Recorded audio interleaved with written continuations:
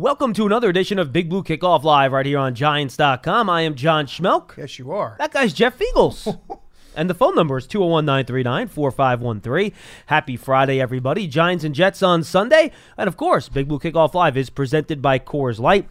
Enter to win the ultimate VIP game day experience courtesy of Coors Light. Text VIP to 90464 for more details. And I remind folks out there that if you listen to Big Blue Kickoff Live on podcast, so iTunes, Stitcher, Google Play, wherever you happen to get your podcast, we're changing the way we distribute our feed. So prior, Big Blue Kickoff Live could be found on the Giants audio podcast feed. Well, it's going to get its own individual feed starting on December 1st. It's going to leave the Giants audio podcast feed. The new feed is up there. Make sure you subscribe on Apple Podcasts, Spotify, Google Play. It's called Big Blue Kickoff Live. That's the new feed. We didn't try to make things complicated for you. So go subscribe to the new feed, and it'll be off that Giants audio podcast feed, again, starting on December 1st. Boy, I hope that makes sense. You aren't a big podcast guy, Jeff? No, I'm not. Not a big technology but I guess guy if you are a big podcast guy, then I think that it would make sense to you, right? Yes, it is. So, Okay. Again. Now, awesome, good. But we're not going anywhere in the studio. I just have to show up here and we'll be good. Yes, so again, we want to find the show on We want to make podcast things easy form. for you and for me. Go find the new Big Blue Kickoff Live feed. Subscribe, make us part of your feed. Of course, leave a positive review if you like the show. So, Jeff, Giants and Jets, two teams that have not had the seasons that fans would like them to have. I think that's probably fair to say. Yeah. Jets at 1-7, Giants at 2-7. The only difference is that the Giants have had their bye and the Jets have had their bye and the Giants haven't. So when you head into this game, I'm going to, before we go through our position by position deal, which we usually try to do, I'm going to throw out a really simple blanket statement here. All right, get the blanket out. In a year where these two teams have just consistently shot themselves in the foot, in a game like this, and I realize this is true of most games, and Tom Coughlin used to say, more games are lost than are won. Whichever team doesn't make the stupid mistakes on Sunday and just shoot themselves in the foot and give themselves self-inflicted wounds, that's the team that's probably going to come out of this game with a win. I mean, and again, it sounds simple and stupid, but I believe it. Yeah, because during the week, I mean, we all break down games in different ways. John's around here all the week. I'm not. I'm here on Fridays.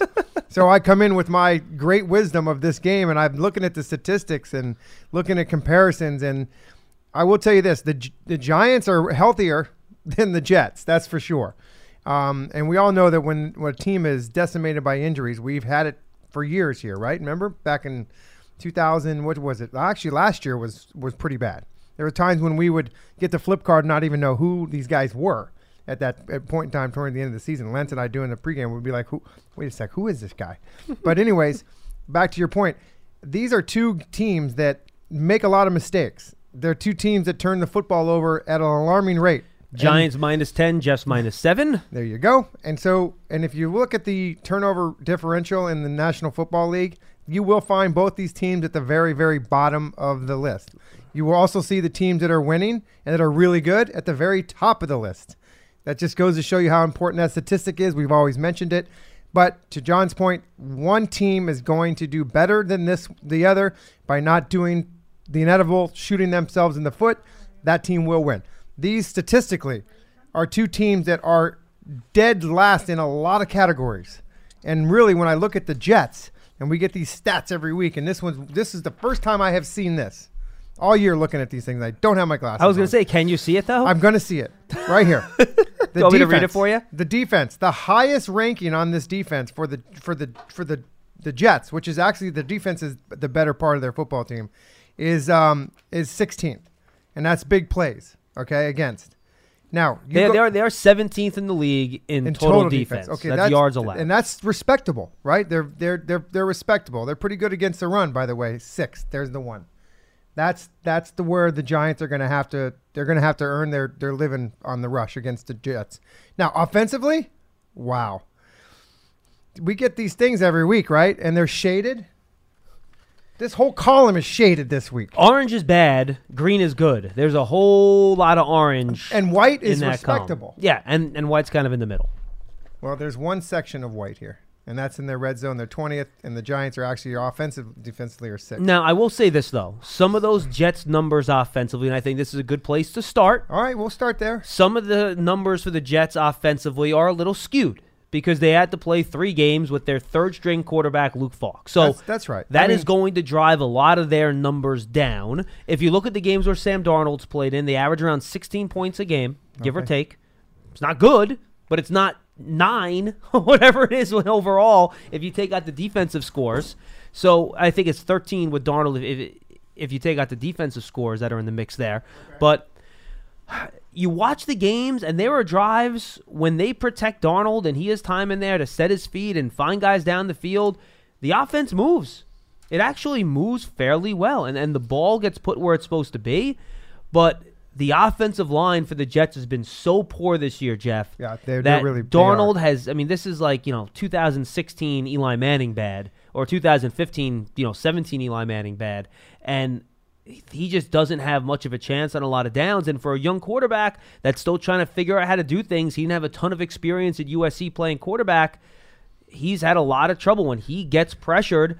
He's the king of that fadeaway throw right now, which never seems to end well for him. And that's why he has 9 interceptions and only 6 touchdowns. It also goes along the lines, if you have a bad offensive line, you have a world-class running back with Le'Veon Bell, who's averaging 3.3 yards per carry. There just goes to show you right there that you got problems, right? And the thing that scares you if you're a Jets fan. And by the way, he looks the same. It's not like Bell looks any different. He still looks like a good player.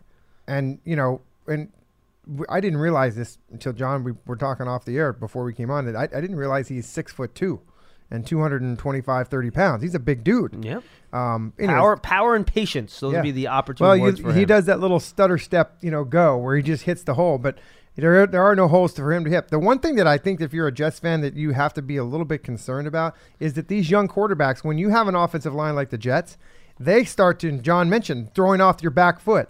You start to develop really bad habits. You can ruin young quarterbacks. Just remember David Carr? Sure. Yeah, he was absolutely guy was like a deer in the headlights. Darnold's been sacked in 5 games, Jeff. 18 times. Yeah, that's put that over the course of a 16-game season, you're looking between 55 and 60 sacks. That's not tenable. No, it's tough. And he has good skill position players. He just doesn't have an opportunity to get the ball to him. Their receivers are okay. They don't have a number 1 receiver though. But Robbie Anderson's fine, Crowder's fine, but they don't have somebody of Golden Tate's caliber. My point is that they're serviceable, right? Oh, sure, they're all good, and they're NFL wide receivers that if he could get the ball to them, then they might do something.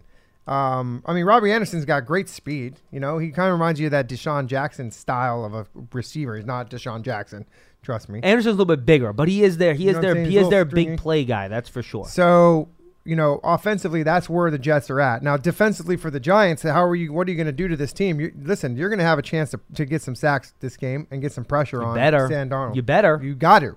You have to. Because if you don't, I'm telling you guys, I've watched it. First game against the Jaguars, first drive against the Jaguars, they went right down the field for a touchdown. First half against the Dolphins, right down the field for a touchdown. Yeah. They will move the ball on the Giants if you don't pressure the quarterback.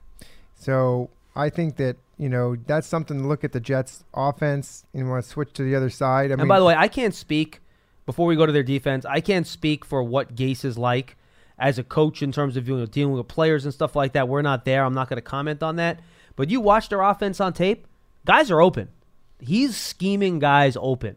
They love that deep over route where they drag the guy down the middle of the field or across the intermediate area of the field from one side of the field to the other. The Giants haven't covered that damn route all year. Well, no, they didn't cover it last week. No, well, so the guys, here's the bottom line. Like, if you don't get pressure on Darnold, he will make you look bad. He still has all that same talent and ability. He'll make great plays, and then, it's just like you're watching Daniel Jones. You'll have some plays you're like, oh, man. That is a heck of a play. Then there's other plays, and you're like, oh, my God, did this guy ever play quarterback before? Well, I think because of this offensive line for the Jets, you as defensively, your cornerbacks, okay, if you can get some man pressure on these guys and really be able to stop them, that front seven should be able to get some pressure and some sacks on Sam Darnold. And, boy, the Giants have struggled playing press coverage this year, though, But Jeff. if there's a time to do it, it's now. No, you're right. So maybe take a chance with it, right, and just kind of scheme it a little bit. But see what happens. But I think that this is a get right week for the defense for the Giants, and it comes at a good time. I really do. Because this team is not offensively they're really poor. Well, and the theme that I've gotten from Giants defensive players this year, Jabril Peppers kind of said it in the locker room today. Antoine Bethea said it to me on the radio interview you'll hear on our pregame show on WFAN on Sunday, that the time for talk is over. We've talked about fixing these things and getting this stuff cleaned up. The time for talk is over. Thank God somebody said that. It's time to go out there and actually do it. And let's see. Well, and you know what? I've been hearing this thing's going to get fixed for weeks. And Pat Shermer said the same thing, too, this week. Look, we keep saying we got to fix X, Y, and Z. We actually, at some point, have to actually go and do that. Yeah, the proof's in the pudding, right? I mean, like, don't tell me about the storm, just bring the ship in, right? I mean, I don't want to hear all about it. And finally, one guy, a veteran, steps up and says, "We're tired of talking about this. We got to go out there and prove it. Let's see it." And I'll give the veterans in the secondary credit because they could point to some young guys and say, they're making mistakes. They got to get it fixed. No one's doing that, and you got to give them credit. No one has pointed fingers on this defense at all in terms of blaming people for their issues. And it goes to show you how they're veterans and how mature they are. I mean, Antoine Bethea. Now Jabril Peppers is not a seasoned Grizzly veteran like Antoine Bethea, right? No one's a seasoned Grizzly veteran like Antoine Bethea, except for maybe you. Maybe me. But my point is that Antoine brings that leadership and that kind of quality to that room for some of the other veterans not to get on those young guys because he understands. He understands that if you're going to go that way, it's just detrimental. These young guys are already like deer in the headlight looks right now. I mean, DeAndre Baker is just barely playing through his season just to get into the second year to say, okay, I'm not a rookie anymore. I got to play better. I don't know what, and I did not hear Sam Beal. What's the deal with Sam? He's active. So they had to do it Thursday, right, or yesterday? Yeah, he's active. Okay, so there's a little bit of pressure. Sean Chandler was put on the practice squad in a corresponding move. Let me just tell you a little bit about something, and then we can move on from here. I spent a lot of time in this league. You guys know that. I also spent a lot of time on really crappy football teams, okay? Really bad football teams. And teams like, 3-13-ish, 4-12-ish. I've been around them. And really, I have to tell you that I'm happy to the fact that this team has not quit yet. I'm happy that this team is, in my opinion, has not quit on the coach. And like John said, is not pointing fingers. Because a year ago, this would have been happening. Okay, so that tells you a little bit. 2 years ago. 2 years ago, excuse me. That tells you a little bit about the culture and the team is how it's being built. Okay, so that's a good thing. But I will tell you this: all the years that I did play, when I'm on a losing team, and I was on a lot of them. Honestly, Jeff played for the Cardinals. Oh my God! So, and it was funny because Kerry Collins, when I came here, Kerry was the quarterback in 2003. Kerry said to me, he goes, "Man, I've been watching you a long time, and you've been on some really cruddy football teams." But he says, "You want to know?" Really say yeah, he goes. I'll never forget when he said this to me, and he said, "You know why?" And I'm sure he used the word cruddy too, by the way. Yeah, exactly. He said, "You know why? Because cruddy football teams need good punters." That's what he told me.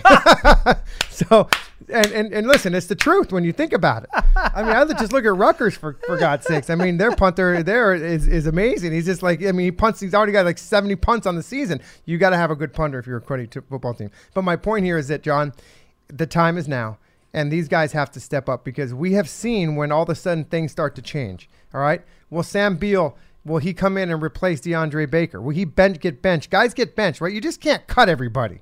You can't. I mean, I know the fans want to just let him go. Why is it? You can't do that. Okay? Benching's probably the first thing you go for, and then you get the other guy in there to try to play to put a little more pressure on. But these guys have to step up now because there's going to be guys losing their jobs. Okay, and when you're a bad football team and you're in a rebuilding as the Giants have been for, they're building for the future. They want guys they can count on and that can play going forward. All right, let's go to the other side of the ball now, and we'll talk about the Jets' defense. But first, the Giants' injury report was released today. No Sterling Shepard, which should be no surprise. Yep. No Evan Ingram, which should not be a surprise. No John Halapio, which should not be a surprise. And no Mike Remmers, or likely no Mike Remmers, who will be listed as doubtful in this game. Wow. So that means for the first time all year, the Giants will have different starting offensive linemen. They've been one of the few teams that have managed to keep their offensive line intact throughout the year. So Spencer Pulley, Week 10. Well, very good. Spencer Pulley will go in at center. Now, he started for the Giants most of the year last year, so I don't think that's a big deal. That'll be fine. And then we'll get our first taste of Nick Gates at tackle. Okay. He'll start there for Mike, or likely to start there for Mike Remmers. And we'll see how that goes. And it's a dangerous team to have those sorts of switches against, Jeff, because their front seven. the Jets have brought the 5th most blitzes in the league this year, and Greg Williams will not be shy about coming after a rookie quarterback. Never has been shy about coming after. But, you listen. Okay, so Slate, I think Poley can handle himself, but that right tackle position, we've got a lot of inexperience out there. Now, the Jets don't have great edge rushers, though, either, so that helps you. Yeah, it does. But he's still going to scheme it somehow, some way to get a mismatch there. But, listen, I think Daniel Jones and you're missing 2 out of your 5, right? So I think that Poley being an experienced guy, I'm just hoping for me, I want to see this team block better and run the football this week against the Jets front. I really do. I think they can do it. That's what I know. You want to pass all day because you're looking at these numbers, but put a hat on a hat and go up against what they do well. Just go up against it and beat them. A couple of things to note here. The Jets are number 1 in the NFL in yards allowed per carry. So their rush defense has been strong this year. Their strength is probably go at it. Their interior defensive line. They are good at stopping the run. They lead the league on first downs. They're only allowing something like 2.7 yards per pop. Mm-hmm. So they will make you throw the ball early. So I'm going to deviate here, Jeff. I think you're going to have to pass the ball on early downs. I think the Jets are going to go out of their way to stop Saquon Barkley. I want to see some big personnel, and I want to see some play-action pass early. Get Jones out on some bootlegs, run a couple deep patterns, because this Jets secondary is not good. Poole is probably their best guy. He'll be in the slot against Tate. They might be missing one of their starting corners in this game. What is it, Kelly? Is that his name? I was looking at all the guys today. Darryl Roberts, he might not play in this game. Nate Hairston, and then some fellow named Arthur Mollett might be the other outside cornerback. I was looking at that. Yeah, they're beat up out there. I am not familiar with him. And Tremaine Johnson, who's their big money veteran corner, he got put on IR. He might get let go. So they are thin in the secondary. They have 2 very good safeties in Jamal Adams and Marcus May. But if you can get your wide receivers one-on-one, the Jets do a lot of mixing of things in their coverages, zone and man. You can win down the field on these guys. They've given up a lot of big plays over the course of the year. So, to me, I want to see a lot of play action on first and second down and let Daniel Jones go to work a little bit. I want to let Saquon Barkley go to work, I'm telling you. But can he? Yes, he can. He's going to have to. I mean, come on. He has not run for over 100 yards in, 4 weeks in a row? Right, so why is that going to change now? Because you need to get this running game going so that you can then let Daniel Jones be able to have a little bit of a play action, give him a little bit of a rest, for God's sakes. I want to get the running game going. That's just me. Whether they're going to do it this week, I don't know. Oh, I'd love to get the running game going too, but I think if you look at how the Jets play, they go out of their way to help take away your first down. I understand run. that. But I mean, if you're a football team that wants to put your will against somebody else's will, no, that's fair. Come out and do it. I mean, I know that we can do all the numbers and everything, and I could be completely wrong, which I probably will be. But if I'm an offensive lineman, I want to come at those people and their best, whatever they're doing best, let's attack it and go after it. What do I got to lose? Right? A game? I'm 2-7. I'm 2-7. I'm not going to the playoffs. I want to build. Saquon Barkley needs to be a guy that is a beast again. Let's go. All right. Ready to do some phone calls? I love phone calls. 201-939-4513. It's all presented by Coors Light. Enter to win the ultimate VIP game day experience courtesy of Coors Light. Text VIP to 90464 Can I say something real quick? For more details. No. Folks, we had a great opportunity this last pregame. No, I'm still going to say it. We had two of our big blue collars come and show up at the stage this weekend. Wait, Len was there. Who else showed up? Did Big Ed come? Oh, yes, he did. Big Ed. And I know, he was sorry to see you go. I said you just missed him. You probably missed him by 10 minutes. But Big Ed was there with a friend of his. And was he as jolly as I imagine he is in real life? Yes. Unfortunately, we were up against the clock on getting in and out of a segment, so we couldn't talk to him a lot of it. But he was there in spirit, and he was great. Good dude. Great guy. We all like Big Ed. Of course, Big Ed's the man. Now Len, completely different than I thought Len would look like. See, I had met Len at training camp. So I had not. So he surprised me. I thought Len was a bigger man than he is. Not a very big guy. So I thought Len would be this big, grizzly dude hanging out in the woods in Pennsylvania and, whatever. Why would he be from in Maryland, Pennsylvania? right? He's from Maryland. Maryland, that's what I meant. Maryland. They're close. Really close by. Yeah. Joe in Pennsylvania. Yeah, okay. Pennsylvania, Maryland. They're just about the same thing. Yeah. No, they're not. One's on the water. Yes. right? I don't think you want to get crab. I got don't think you wanna Len get- and Joe mixed up for a minute. I don't think you want to get crab cakes in Pennsylvania. You never know. As long as they're frozen, be all right. Now Let's get off of this Now you ready subject. for calls? Yeah, let's go. Okay. 201-939-4513. I know they're ready for us. Not enough O's and smooth. We'll start with Rick in Tampa Bay. He's up next on Big Blue Kickoff Live. How are you, Rick? Rick. Hello, Rick. Going once. Good afternoon, Rick. Rick going twice. Rick is I napping. hear This Rick. is Scott. Scott. Not Rick. Oh, All right, okay. Scott. Well, let's start with Scott in New Mexico then. That's okay, Yeah, Scott. What's up? They must have switched lines. No worries. That's okay. Anyways, I wanted to ask some questions about both the Jets and the Giants defense. Scott, hold on one second. Rick, I think you're on line one. We'll get to you right after Scott, so stay on the line, Rick. Go ahead. Should I hang up so No, you can get... No, we Go got ahead. you. Okay. We already have you on. It's fine. You're all right. No, All right. no, Now Mackenzie, who's on? Mackenzie, do me a favor. Put him on hold and put Scott back on, and then we'll get to Rick afterwards, okay? So Okay. line two. Go to line 2 for me, Mackenzie. No, I think we're on line 1 right now, right? I'm still here, though. I'm holding Okay, let's go, Rick. Rick, go ahead. Scott will get to you in a second. Rick, what's up? All right. All right, so I'm first now. Okay, all right, there you go. How you guys doing? We're good. What's up, I man? haven't called in weeks, and now I'm back and forth on what first or second. See, call, that's what so. you get for not calling for weeks. You need to call every day. Yeah. Well, you know what? Listen, haven't talked in a couple of weeks, and been just slowly just depressed with the way they played, and I didn't even feel like talking about how bad how bad the coaching staff is, how bad everything is, and real quick, I had two things I want to say. One is that regarding like what you were just saying, how Bethea was saying that now's the time to when we got to stop what we're say we're doing. And I agree that we have to see that, but you know what?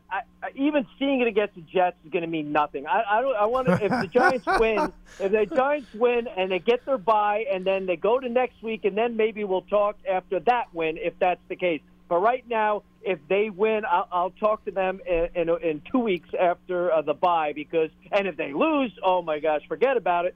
That would be even worse for everything on this team. But I have a question for you. With that said. Now, I have a Pollyanna thought, or however utopian thought is 9-7. As first question, 9-7. Will that make the playoffs? So there's my run the table thing. NFC 9-7. I don't think it's going to work. I think it's going to be 10-6, right? So is that a possibility? And then now the opposite end. I am seriously looking at this kid Young out of Ohio State. Now, I mean. Look at the 5 teams right now that are battling. Now, if the Giants happen to lose, I mean, when do they set their sights on this guy? Because Miami and Cincinnati are going to be quarterback-driven in the draft. And with Burrow and Tua going, it's going to be those 2 guys, most likely. Then you got Herbert, and you got another couple quarterbacks. That leaves this pass rusher with the Giants and the Jets desperately need for our team. Where do you look at that as I know the team's not going to say they're looking at that, but you guys can. Rick, look, I have got to be honest with you. I'm not. I can't break down draft prospects now. During the bye week? He could be the number. Well, no, look. Hey, look, Rick. Here's the bottom line. The Giants line. have to look at pass rush. Rick, they absolutely do. Look, again, I won't talk about the guy specifically, but in a vacuum, if the Giants come to draft next year and there's an awesome pass rusher that's there, yeah, pick him. Cool. I'm in. Where do I sign? Let's do it.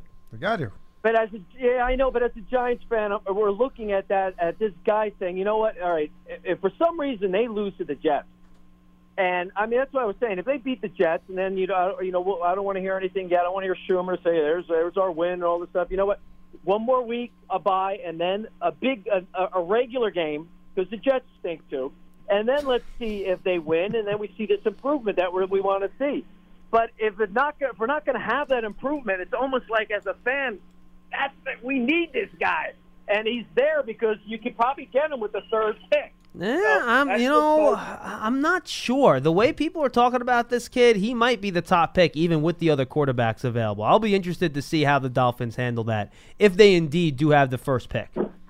Yeah, because them and Cincinnati, they got to have quarterbacks. And the Jets. So, maybe you're right, and that's just the intriguing thing behind this. But yeah, that's I like I said, let them put up and shut up for next week, after the bye. Let's see what happens. But you know what? I'm looking to see that, like you said, Barkley's got to run the ball more. Ingram's hurt again. What's new? And let's see him run the ball, because I've seen him regress over the last couple of weeks, and that's not a good sign. And that just makes Shermer and the coaching staff worse when their star, who at least we could always lean on, is not producing now as well. And Daniel Jones fumbles. He had 20 in college, and now he's had how many already this year?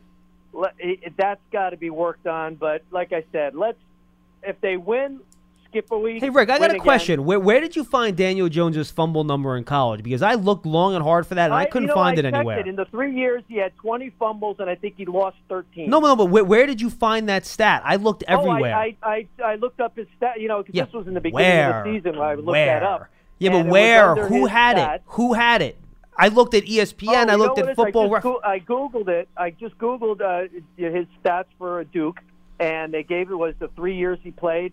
He started, or he said how many games he was, and it shows fumbles and lost fumbles. So some of them that they didn't lose, but it shows. It said I think it was 19 or 20.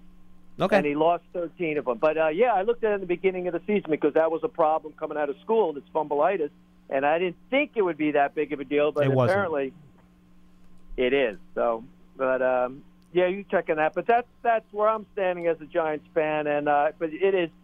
I don't think they'd fire either coach if either of his teams lost yet. But, man, I would love Schumer. I know Schumer's not Gruden, and he's not going to go through the black hole like that. But, come on, let's see some excitement from the coach, all right? That's all I want. Thank you, Rick. Appreciate the call, bud. Right, yeah, but I looked long and hard to find Jones's fumble stats in college, and I couldn't find them anywhere. And watching the tape of him at Duke, I did not see that as an issue. No one talked about that with him coming out. That was not mentioned once by anybody we had talking about him before or after the draft. No, it wasn't mentioned at all. Now that he's doing it, now it's being brought up. But those are things you can fix. I mean, really. Yeah, again, I heard somebody say the other day he must have really small hands. I mean, well, remember people talked about that with Darnold coming out too. That he fumbles the ball. He's lost one fumble this year. Yeah, it's just learning. It's keeping two hands on the ball, but more importantly, it's developing that sense in the pocket of when people are around you. You know what I mean? Listen, it's this game, for those who have not played it, and that's a lot of you, understand, you have no idea how fast this game is. I'm telling you. You get on that field, and things happen, and it's just a learning curve. It doesn't just, happen overnight, and I know that these are bad things, but they're fixable things, and they're going to get better. They're going to get better because that internal clock that we talked about the last couple weeks, it will get better. Protection will get better. Scheme will get better when they can rely on him doing certain things. Yeah. So, and listen, it's tough. Around here, guys, this is tough. I mean, this is an organization that's not used to this. And this is a fan base that's not used to this unless you were really a good Giants fan and stuck with them in the 70s. I mean, I didn't know about them back in the 70s, but from what I've been told, it was bad. It was bad. Yeah. So, in fact, I was not born yet, I didn't but play. I was told it was bad. Yeah, I didn't play in the 70s, by the way. I played in the 80s, but not in the 70s. So, well, you were in the AFL at that point, right? No, just after, John. 201-939-4513. Now let's try Scott in New Mexico online. Scotty. Too. Scott, let's give it a roll, buddy. There you go. Okay, well, I hope I remember my question. Oh, hey, listen, trust me. And if you don't, we'll just hang up on you. It's fine. Okay. I was going to ask about the Giants' defense and also the Jets' defense, and I had one other point. Sure. According to Bob Papa, when I was listening to the postgame live, he had said that the Giants' defense had given up already 5 games of over 400 yards, and we played 9. Do you happen to know statistically if this is the worst the Giants have ever given up in that time span in their history? No. Okay, I was just curious. I do not. I'm sorry. I don't, bud. Yeah. Because it seems like an inordinate number of yards given up. 400 yards in 5 games is a crazy number, and I was just not curious. ideal. Well, I remember coming into the game last week. It was 4 weeks, and it was 4 times they have given up over 400 yards. Yeah, he said it was the 5th opponent to top 400 yards, and also the 4th time in 5 games that they've scored less than 300 yards in total offense. Yep, that sounds right. Which are crazy statistics. Yeah, not great. And the Jets averaged 289 in offense.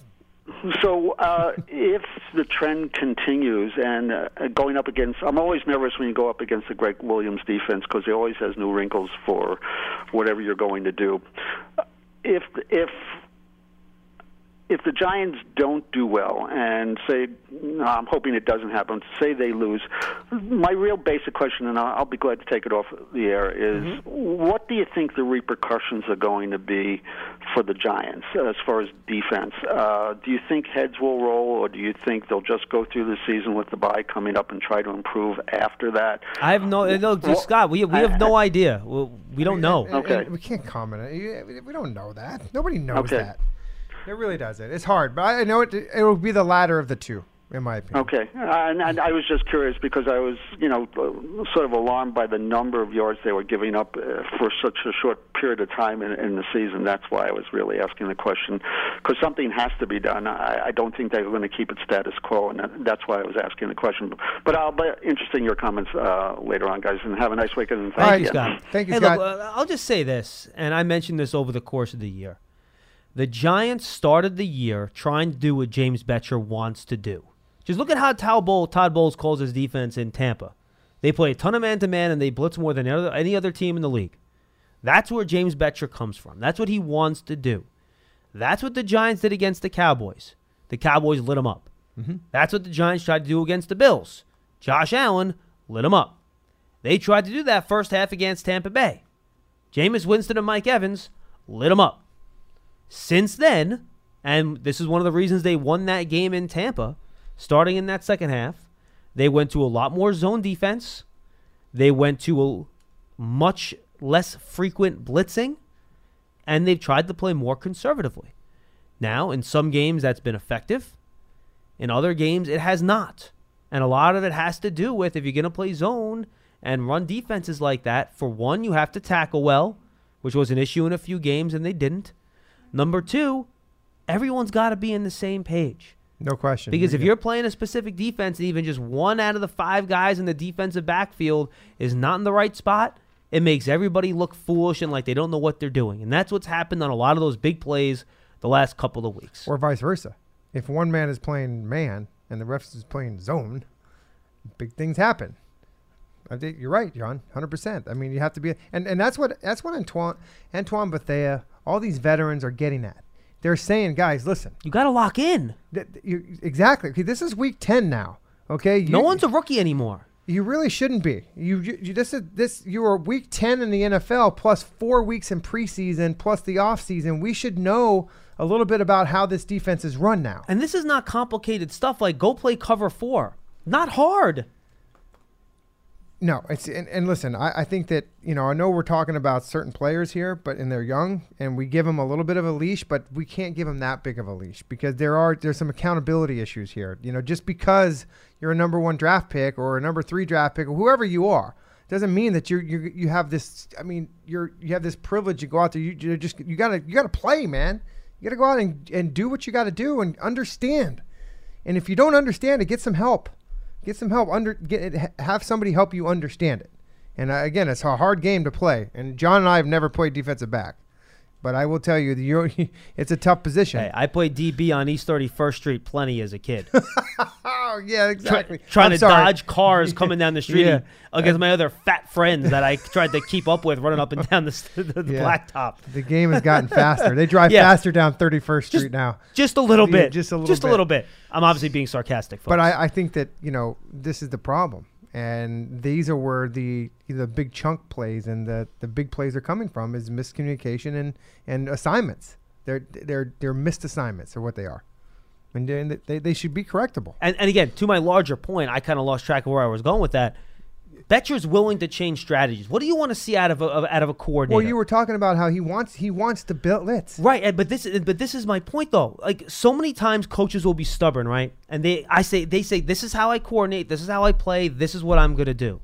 And if it doesn't work, that's the player's fault, it's not mine. I'm going to coordinate the way I want to coordinate. Sure. And to Bettcher's credit, he saw what he was doing wasn't working and he made an adjustment.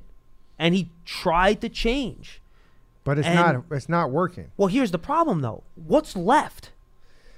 The players. Well, right, that's my point. So I know I'm people just want telling to you, point you at the asked me. coaches. Well, I know I meant it as more of a rhetorical Sure. question, but I'm happy you made my point for me, which is I don't know what the answer is. Like, you can sit here and say, well, why don't you try man? Oh, they did. Why don't you try to blitz more? Oh, they did. Why don't you try to do this? Oh, they did. And nothing's working. When you try a bunch of different stuff and none of it works, Yeah. it's hard for me to point the finger at the coach in that situation. That's all I'm saying. Let me throw a little bit of happiness on this. Okay. We like happiness. Because we really should, right? I mean, let's just kind of go in, because I just thought of something. Let's look at these last 3 games, okay?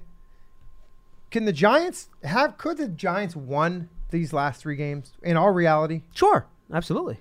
I mean, we could go to every one of these, Arizona, Detroit, and Dallas, and we could have a good argument that the Giants could have won those 3 games. Okay, there's a little kind of like icing that this tells me they're young. I know we keep saying this, but this team has to learn how to win. They're getting close. I mean, it may not look like it. I mean, because it's bad. There's some bad stuff going on in that defense, but this team they're getting close. To quote Carl Banks, they were a few plays away from being a few plays away. That was the quote that Carl Banks used. Maybe they're gaining on it then. They're gaining on a few of those plays. 201-939-4513. 201-939-4513. Let's go to Phil in North Carolina. He's up next. Hey, Phil. Hey, guys. Hey, just wanted to give you guys kudos for you and Jeff and Paul and Lance. Kudos for taking our calls in these difficult times and letting us discuss things and stuff. So, and you're very good with dialogue and kind of listening to us and coming back with where your insight is. So, thank you. I appreciate that. Yeah, it's great therapy here. So a couple of things. You know, my favorite conversation is always draft positional value. And this week, and I feel a little better. I came off the ledge since we've drafted Daniel Jones, because I was a huge Darnold fan. And, you know, so I'm a little excited to watch these two guys kind of, you know, play on the same field. Yeah, me too. Field. So am I. So I think that'll be cool. So, you know, I am disappointed in Saquon. I know I'm probably tough on him, but I know he's hurt too. But, you know, I see some bad habits, you know, coming back that I thought he kind of fixed near the tail end. And, you know, I was wondering if you guys see that some of those what are the habits, bad habits you're talking about? Lack of power running, you know, like dancing. You know, he's a big dude, man. So, you know, I wish he would show his you know, use that thigh power he has instead of just kind of dancing around sometimes when there's nothing there. I think there have been times where maybe he's been a little hesitant around the hole in the middle. I think that's fair. I also don't think he's 100%. Yeah, I think that has a reason for it. He does not have that explosiveness off that bad ankle. And you remember his ankles, at least in my opinion. And his ankles are a necessity, right? I mean, for the way he runs and dances and moves, I mean, that's kind of so. He's all about change of direction. That's what he is. Exactly. Right. Now, you do see a lot of, like, I'll tell you what, Ezekiel Elliott last week, I think he has gotten a lot faster. He's been hitting that hole. Like, I mean, it was. He's looked really good the last couple of weeks. Oh my now. goodness! I mean, I was just like I was like, wow! I'd never seen that explosiveness through the hole like him before. His change of direction looked better, and then he would just truck guys for 3 yards after contact. Like, this combination of quickness and power. And I love how he gets low and gets those legs and just like, I mean, that's the power that I was talking about. Mm-hmm. You know, I don't think that Saquon can do that right now, because I think I think he's hurting. And he's a guy that's going to want to be out there. You know, he's going to do everything he can to be out there. And he's also not gotten help from his offensive line the last couple of weeks. There's no question. And any of us have been injured, you know, in sports and things like that, or just everyday life. You just know how debilitating it can be. And it's frustrating because you know what you can so do, but your body won't let you do it. Yeah. You know, and until you have to tell your body who's boss, which sometimes you do, right? I mean, that's a football term. I mean, just imagine what Lance feels like when he's trying to get something off the top shelf. I mean, he thinks he can do it, but he just can't get it off there. Poor guy. Okay, two other things real quick, and I'll take the last one off. You brought that up. I didn't. I'm a Spencer Pulley fan. You know, I called last week, and Lance said P.O. has just as much, you know, experience, but I think Pulley has a better concept of pass, protection angles and so forth. Mm-hmm. And I predict this game there'll be less of these free runners running inside and taking free shots at Daniel Jones. I'll tell you, I will be curious to see if they handle some of those stunts and some of those delayed blitzes a little bit better. I think you make a good point, and I think Paulie showed he could do that well last year. I want to see how he does it with this group this year. Right. And the last thing, I'll take it off the air, that, we're talking about scheme, and John was saying about, man to man isn't working and zone is working. And I coached football. I was a defense coordinator 8 years. And in the beginning, I had this ego tendency to make really complex things that were way over the kids' heads, and then I had to tone it down, and it worked much better. But my bigger point here is that, it's schemes, but it's also technique, and perhaps maybe our teaching of technique is not good enough, because in the zone, like if you have one guy super tight on a man, and the other guy is playing too loose, then it almost seems like there's bigger gaps in the zone. And so everyone has to kind of understand how much space do I give somebody that's in my zone, so that I'm not maybe right on him, but I have enough reaction time to get to him. So I think I'll take off the air. Thanks, guys. Enjoy your weekend. So. No problem. And look, I think if you want to pinpoint something, I think that's a better thing to pinpoint than the actual schemes that they're playing. Sure. And this is this is a learned trait, right? I mean, this is a new defense for some of those guys. James Betcher's been calling this defense for a long time, understands it. Guys like Marcus Golden has played in this defense before. And by the way, they could be coaching them the exact right way. It also doesn't mean that the players are able to adopt what they're being taught. That's right. Yeah. So it's all about learning. It's all about getting better at your craft, as they say. It really is. 201-939-4513. But yeah, I think frankly it's an epidemic across the NFL. I don't think guys know how to play zone defense in the middle of the field. All you see is passes being completed between those linebackers and safeties. And I think that's okay. Thank you. I was just say I think it's more the linebackers and safeties than it is the outside cornerbacks. That's my point. Yeah, I know. Absolutely. And I agree. And I think it has to do with, like, you would think that safeties, because that's just what they do. That's in their DNA, being that last level of coverage. I think it's more the linebackers than anything. That this team is the linebackers in this league, they're you would think they would be better at covering because they're faster. And that's what they did in college, right? That's what they did in college, yeah. But they're not. not.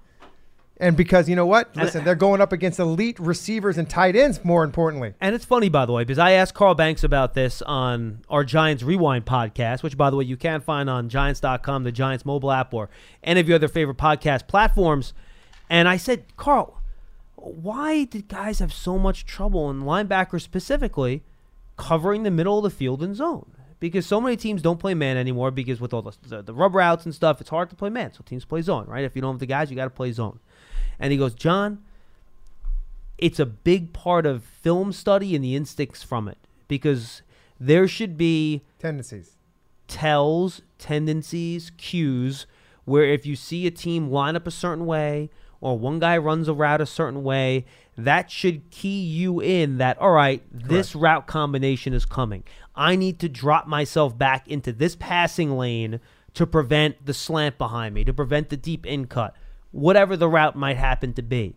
And he just doesn't think these guys are either being taught properly or properly able to absorb that complex part of their job, which is understanding, anticipating, and reading route combinations, which puts them in the right place and at the right depth to alter what quarterbacks are trying to do in the middle of the field.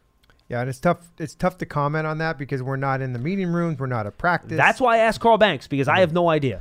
And it's, if anything, it's probably collectively a problem across the board. Maybe.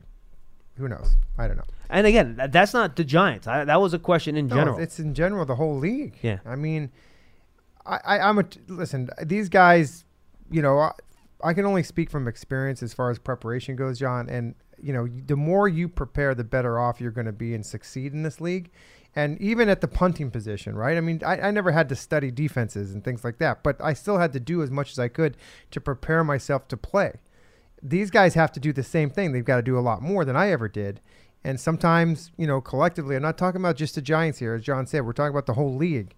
There are guys that take shortcuts, and they think that their ability, because when they were in college, they could get by their ability, making plays without kind of studying stuff.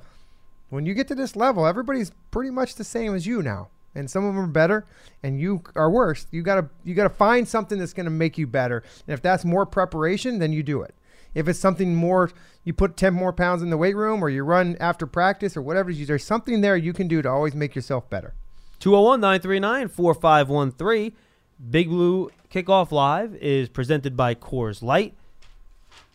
Enter to win the ultimate VIP game day experience, courtesy of Coors Light. Text VIP to 90464 for more details. Back to the phones. Let's go to Len in Columbia, Maryland. He's up next. Len, what's going on, buddy? Big Len. Hey guys, good to see you the other night. Yes, absolutely.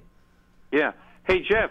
So what you're saying is, I may sound like a big guy, but I'm not a big guy. No, I figured you were like this big old grizzly looking, like 6'5". And Len, apparently you also sound like you're from Pennsylvania. So there you go. I want you to know I'm right at the middleweight limit. That's good.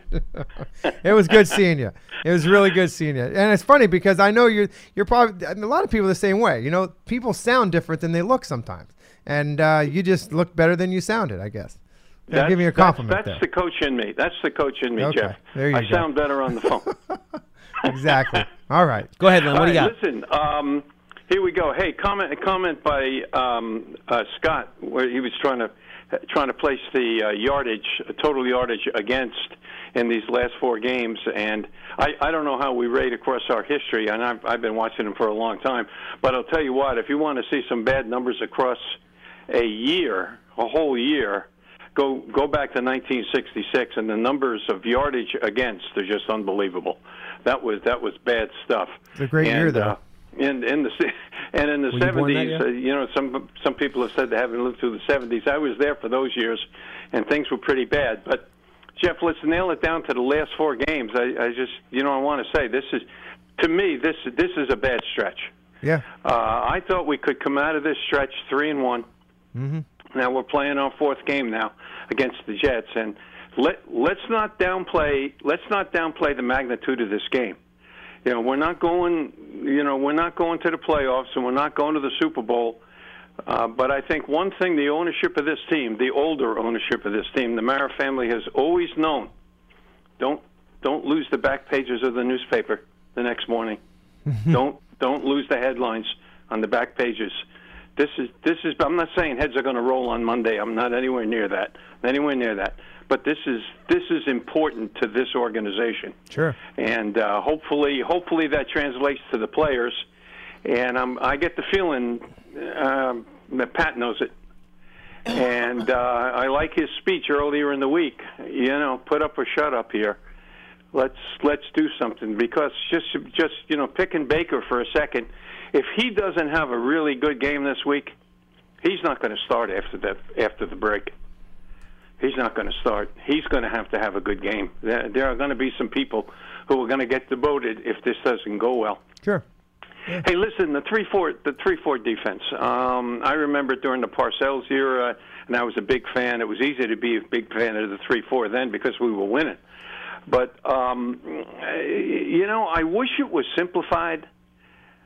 Geez, there's a lot of maneuvering. There's a lot of rotation. And, last week what drove me crazy, guys, when we went into a 4-3, which we do quite often, as you know. Well, remember, you don't go into a 4-3. You go into a 4-2 when you play nickel. It isn't a 4-3. Yeah, okay. Right. Well, I want to talk about the defensive ends. Right. When you go to the 4-2. Right. When you put Carter and X-Man as your defensive ends, I mean, it's going to be the easiest 140 yards that Elliott ever had in his life. Well, then I think, as he said, and I think that was a good move by Dallas. They would come out, because what teams will do, they'll try to get you into the personnel they want and then try to run plays off that, right? So by the Cowboys putting 3 wide receivers out, it forces the Giants to go into their sub package, which means those linebackers go down to the defensive line position, and then they ran against your nickel. So, yeah, I agree. I think that was a bad matchup. And one thing, Zimenez, and he's flashed a little bit, He's had a lot of issues setting the edge this year. We've seen him get trapped on that edge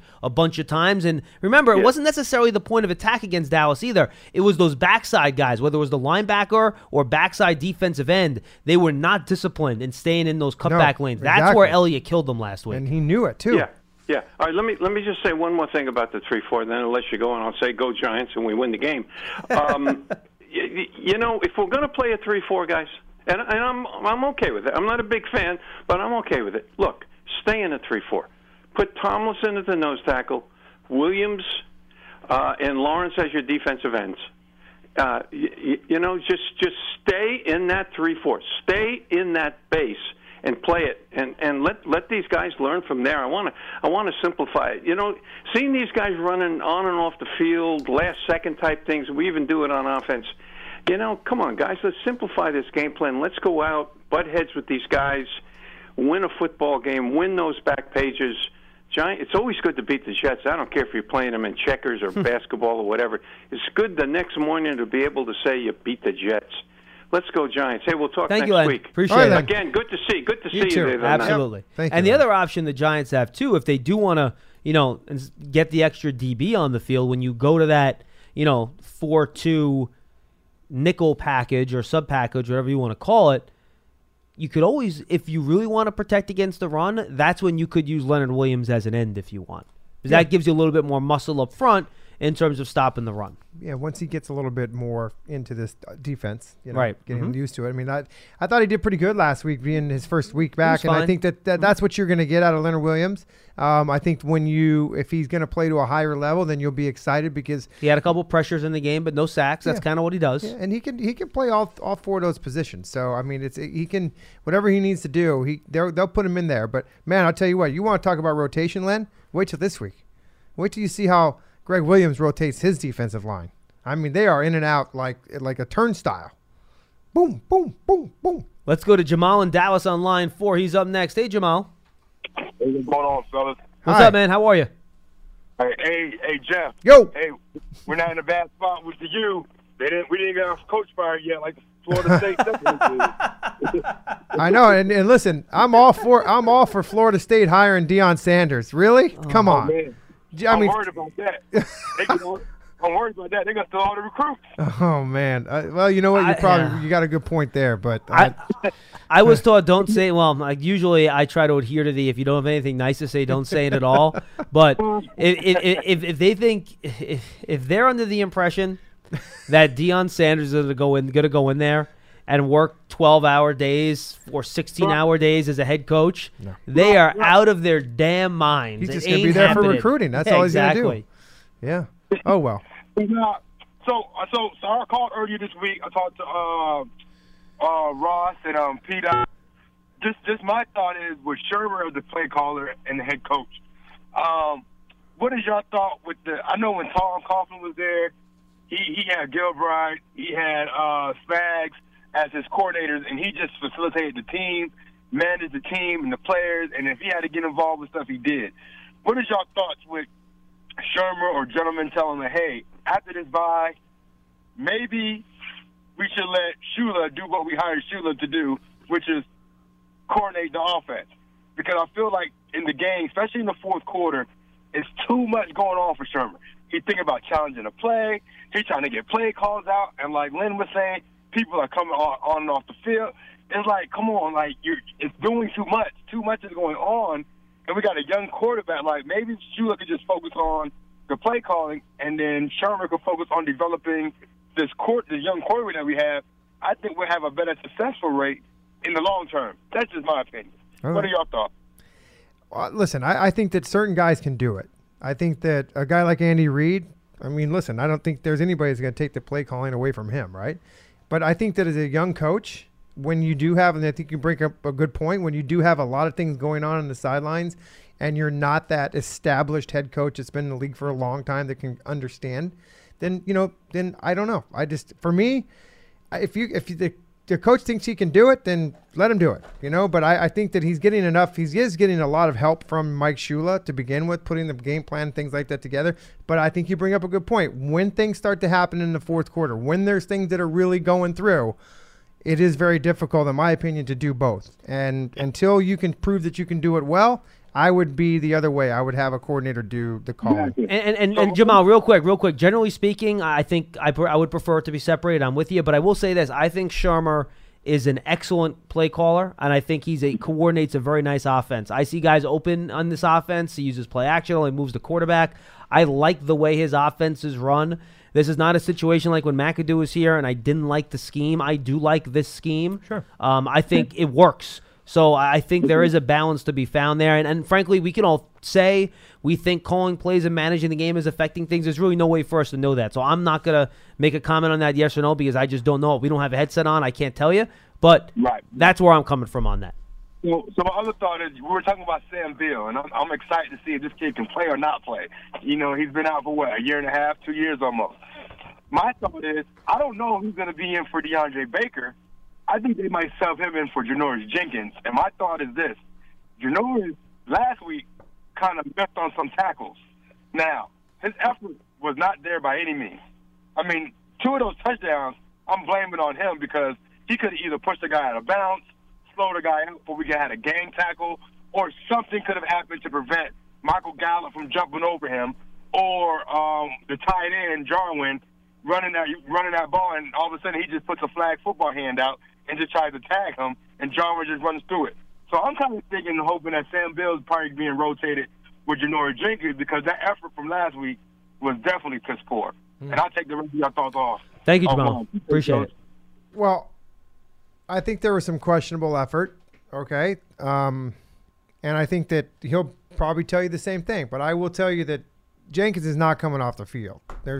I mean, you're not going to put Beal and then have DeAndre Baker, 2 rookies in the.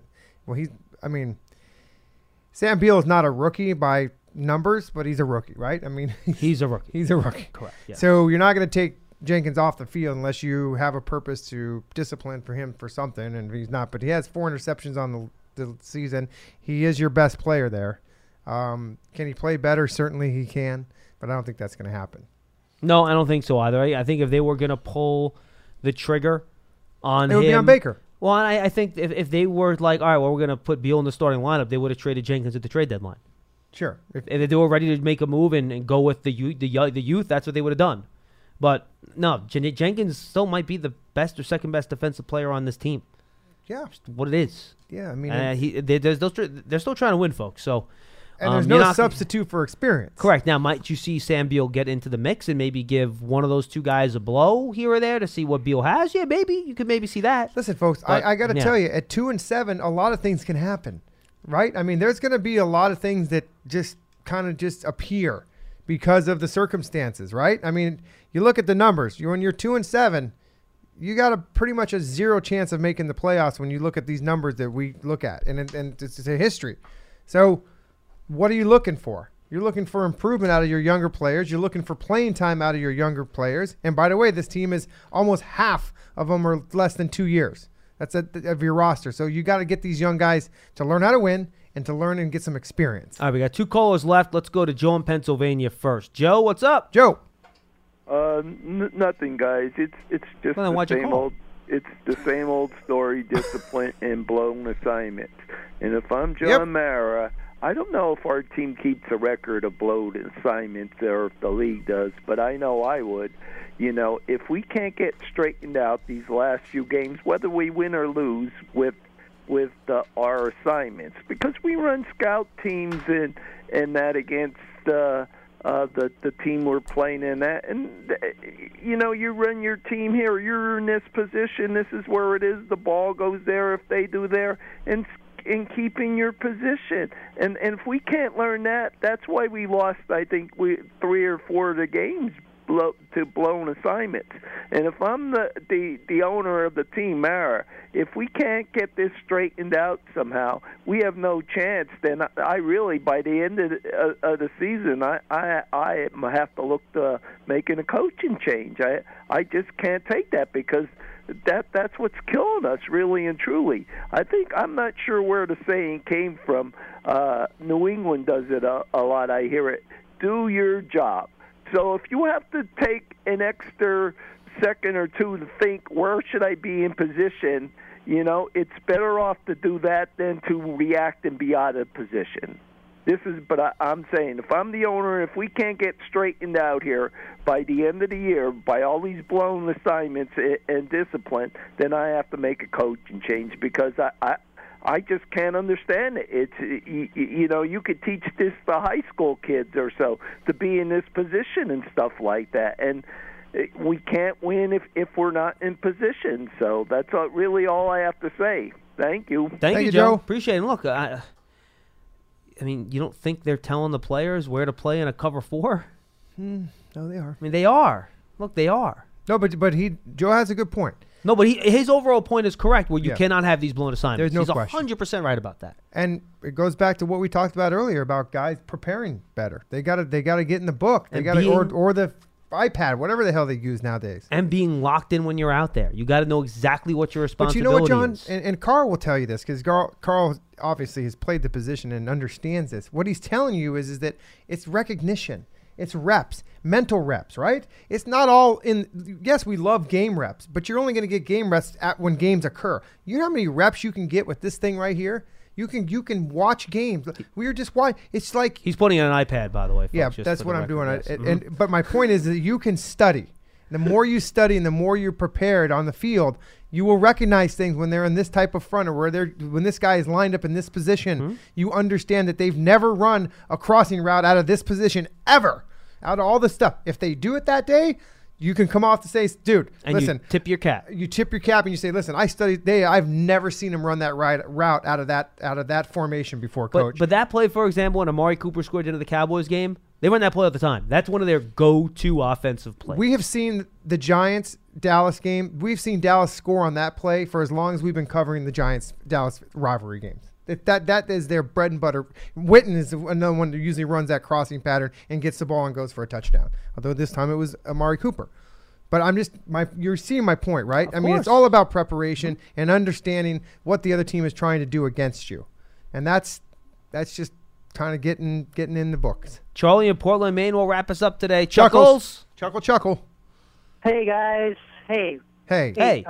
Hey, when I finally get down there, Jeff, I'm a cross between Al Pacino, no, you're not, De Niro, and Mr. Titanic, DiCaprio. I'm a cross between those three. So when you see me, you'll get it. See, okay? I wish you wouldn't have told me that. See, now, Charlie, see, I saw him more as like Curly from the Three Stooges, maybe like Bozo the Clown could be in the mix there, and throw in like Kramer from Seinfeld. I think a combination of those three might actually make more sense. Thank you. That puts a better taste in my mouth. John, I can't believe you think Shermer has a good scheme. He does. How can you believe that? I watch the tape every week, which I know you don't. That's how. Look, hello. We were on the 10-yard line or closer 4 times in the red zone. 4 times he couldn't get us in because he wasn't aggressive. Charlie, time out. What does that mean? What does that mean he wasn't aggressive? Explain it to me. Okay, let me tell you what that means. He tried to give the ball to your... No, time out. He tried to give the ball to his best player, and Saquon Barkley couldn't run it in because the offensive line didn't block for him. If he didn't give it to Saquon and he passed it 3 times, I guarantee you would be calling up, you have Saquon Barkley. How are you not giving it to Barkley? You know why? Everyone in the stadium knew he was going to give it to Barkley. And Dallas knew he was going to give it to Barkley. When you just get an interception to start the game and the whole stadium is just screaming and what you do is you go for the touchdown. You fake the run to Barkley. You roll out, and I bet you there'd been somebody open. That's when you become aggressive. But not Shula. Shula comes aggressive. Shermer comes aggressive when someone just scores a 40-yard touchdown and we got like a minute left or whatever it was. Then he starts being aggressive, and when he should have just sat on the ball. By the way, hold on. I want to address that, by the way, because I haven't been on since that game. That critique, and a lot of the media has made it too.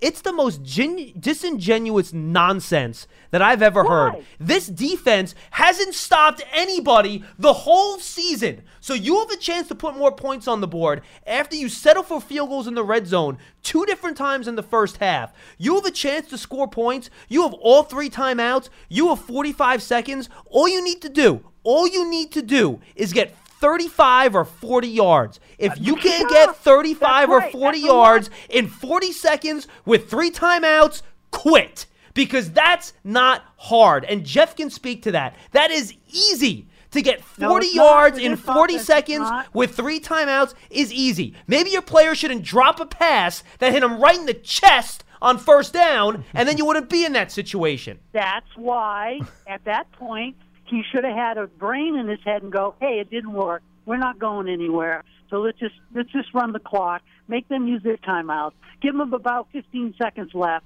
and they probably would have scored a field goal anyway, knowing our defense. But that was the smart thing to do. That's what he shouldn't have been aggressive. Or how about this? He should have been aggressive on the 8-yard line. How about your quarterback on a 3rd and 10 doesn't throw it into coverage, and how about your receiver gets his head around and fights for the ball? How about that?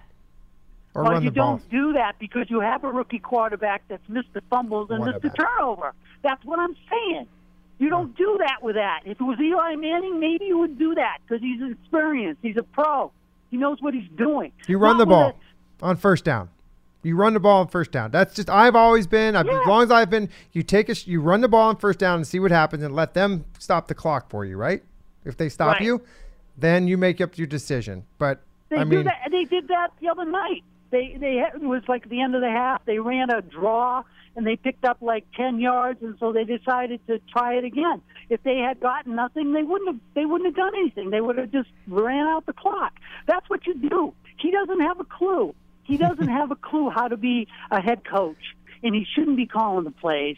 And as far as Betcher is concerned, simplify the defense. He doesn't know how to do that.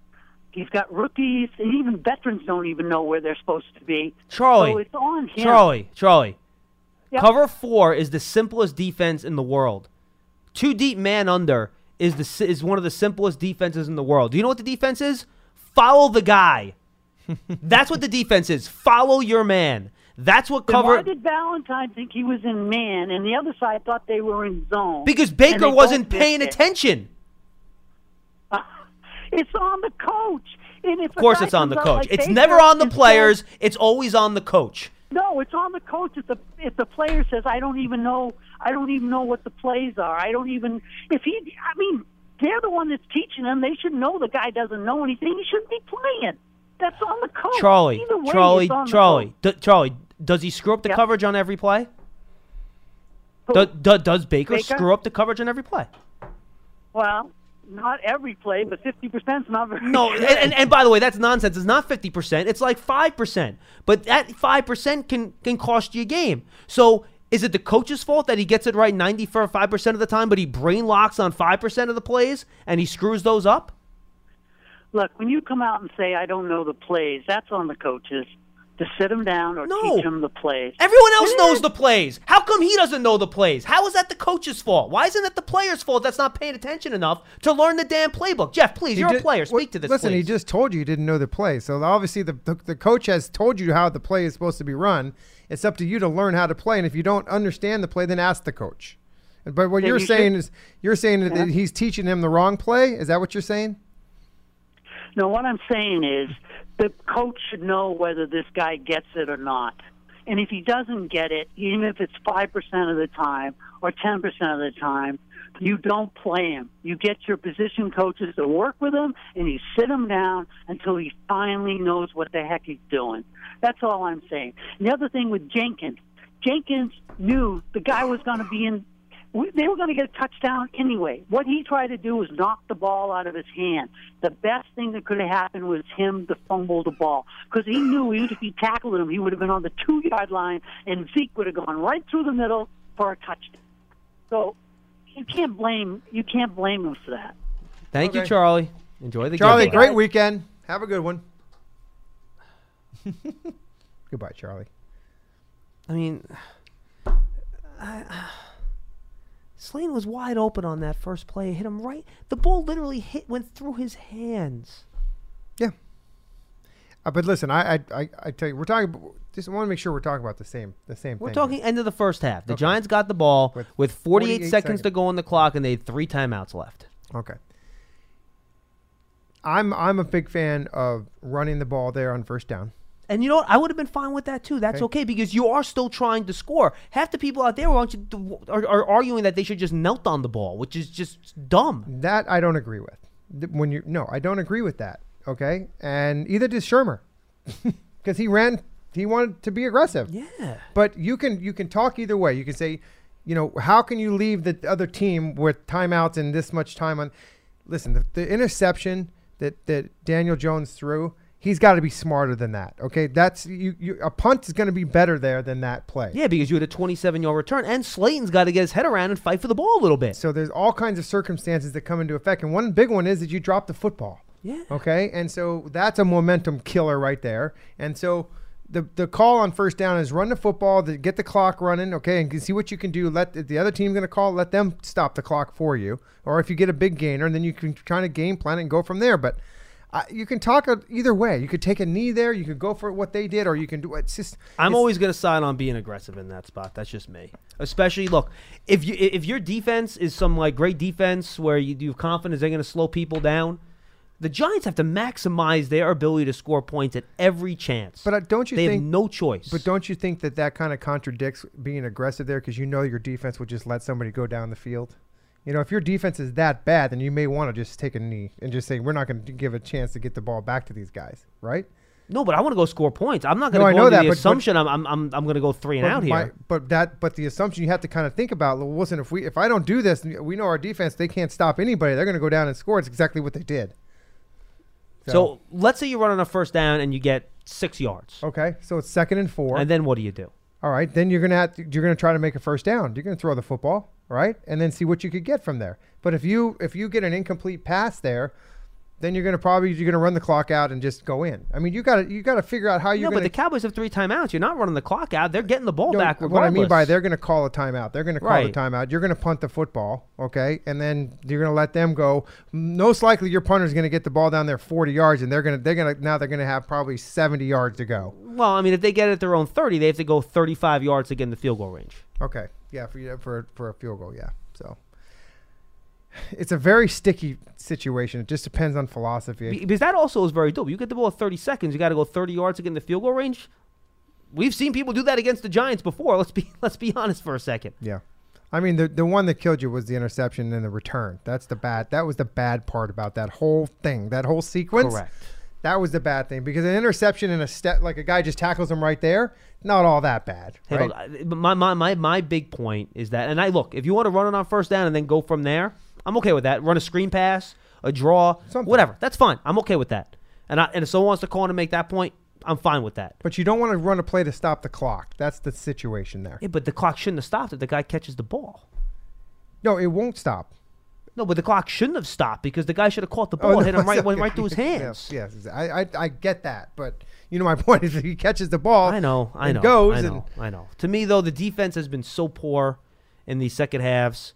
As it was, you were +2 in the first half, and you were only up at that point 12-10, right, if I'm not mistaken? Yeah. Yeah, 12-10. You want to try to extend that lead a little bit, and I get where Pat Shurmur's coming from. I mean, when has this defense made the stop in the second half for you? No, they haven't. They don't. I need as many points as I can get. And, all right, we got to go. We're really late, and we got into this debate last. I saved Charlie for last, and now I regret it because we're 15 minutes late. I got a million things to do. I'm killing McKenzie. I'm killing Fiegels. We got to go. Thanks for being with us, everybody. See you later, bud. I want to remind everyone, by the way, if you listen to Big Blue Kickoff Live on podcast, make sure you subscribe to the new Big Blue Kickoff feed starting December 1st. That's the only place it'll be available. It will no longer be available on the New York Giants audio podcast. Also, if you want to hear more from Jeff and I, along with Lance and Paul, check out our pregame show on Sunday on WFAN at 11:30. Lance and Jeff will be at 80 River in Hoboken, New Jersey, which is not surprisingly, on 80 River Street. So make sure you check that out. Right across from the And me and Paul will be at MetLife Stadium. It is a Jets home game. Then, of course, Lance and Jeff will have post-game afterwards. I'll be in the locker room. And Big Blue Kickoff Live comes your way again on Monday at 1:30. Only shows Monday, Tuesday, Wednesday next week. Thursday and Friday, it's the bye week. We're going to be off. So just keep that in mind moving forward. And make sure you subscribe to our other two podcasts, The Giants Huddle and Giants Rewind with Carl Banks. For Jeff Eagles, I'm John Schmelk. Thanks for being with us. It's all presented by Coors Light. We'll see you on Monday. Have a great weekend. And Giants and Jets on Sunday. Enjoy the game. See ya.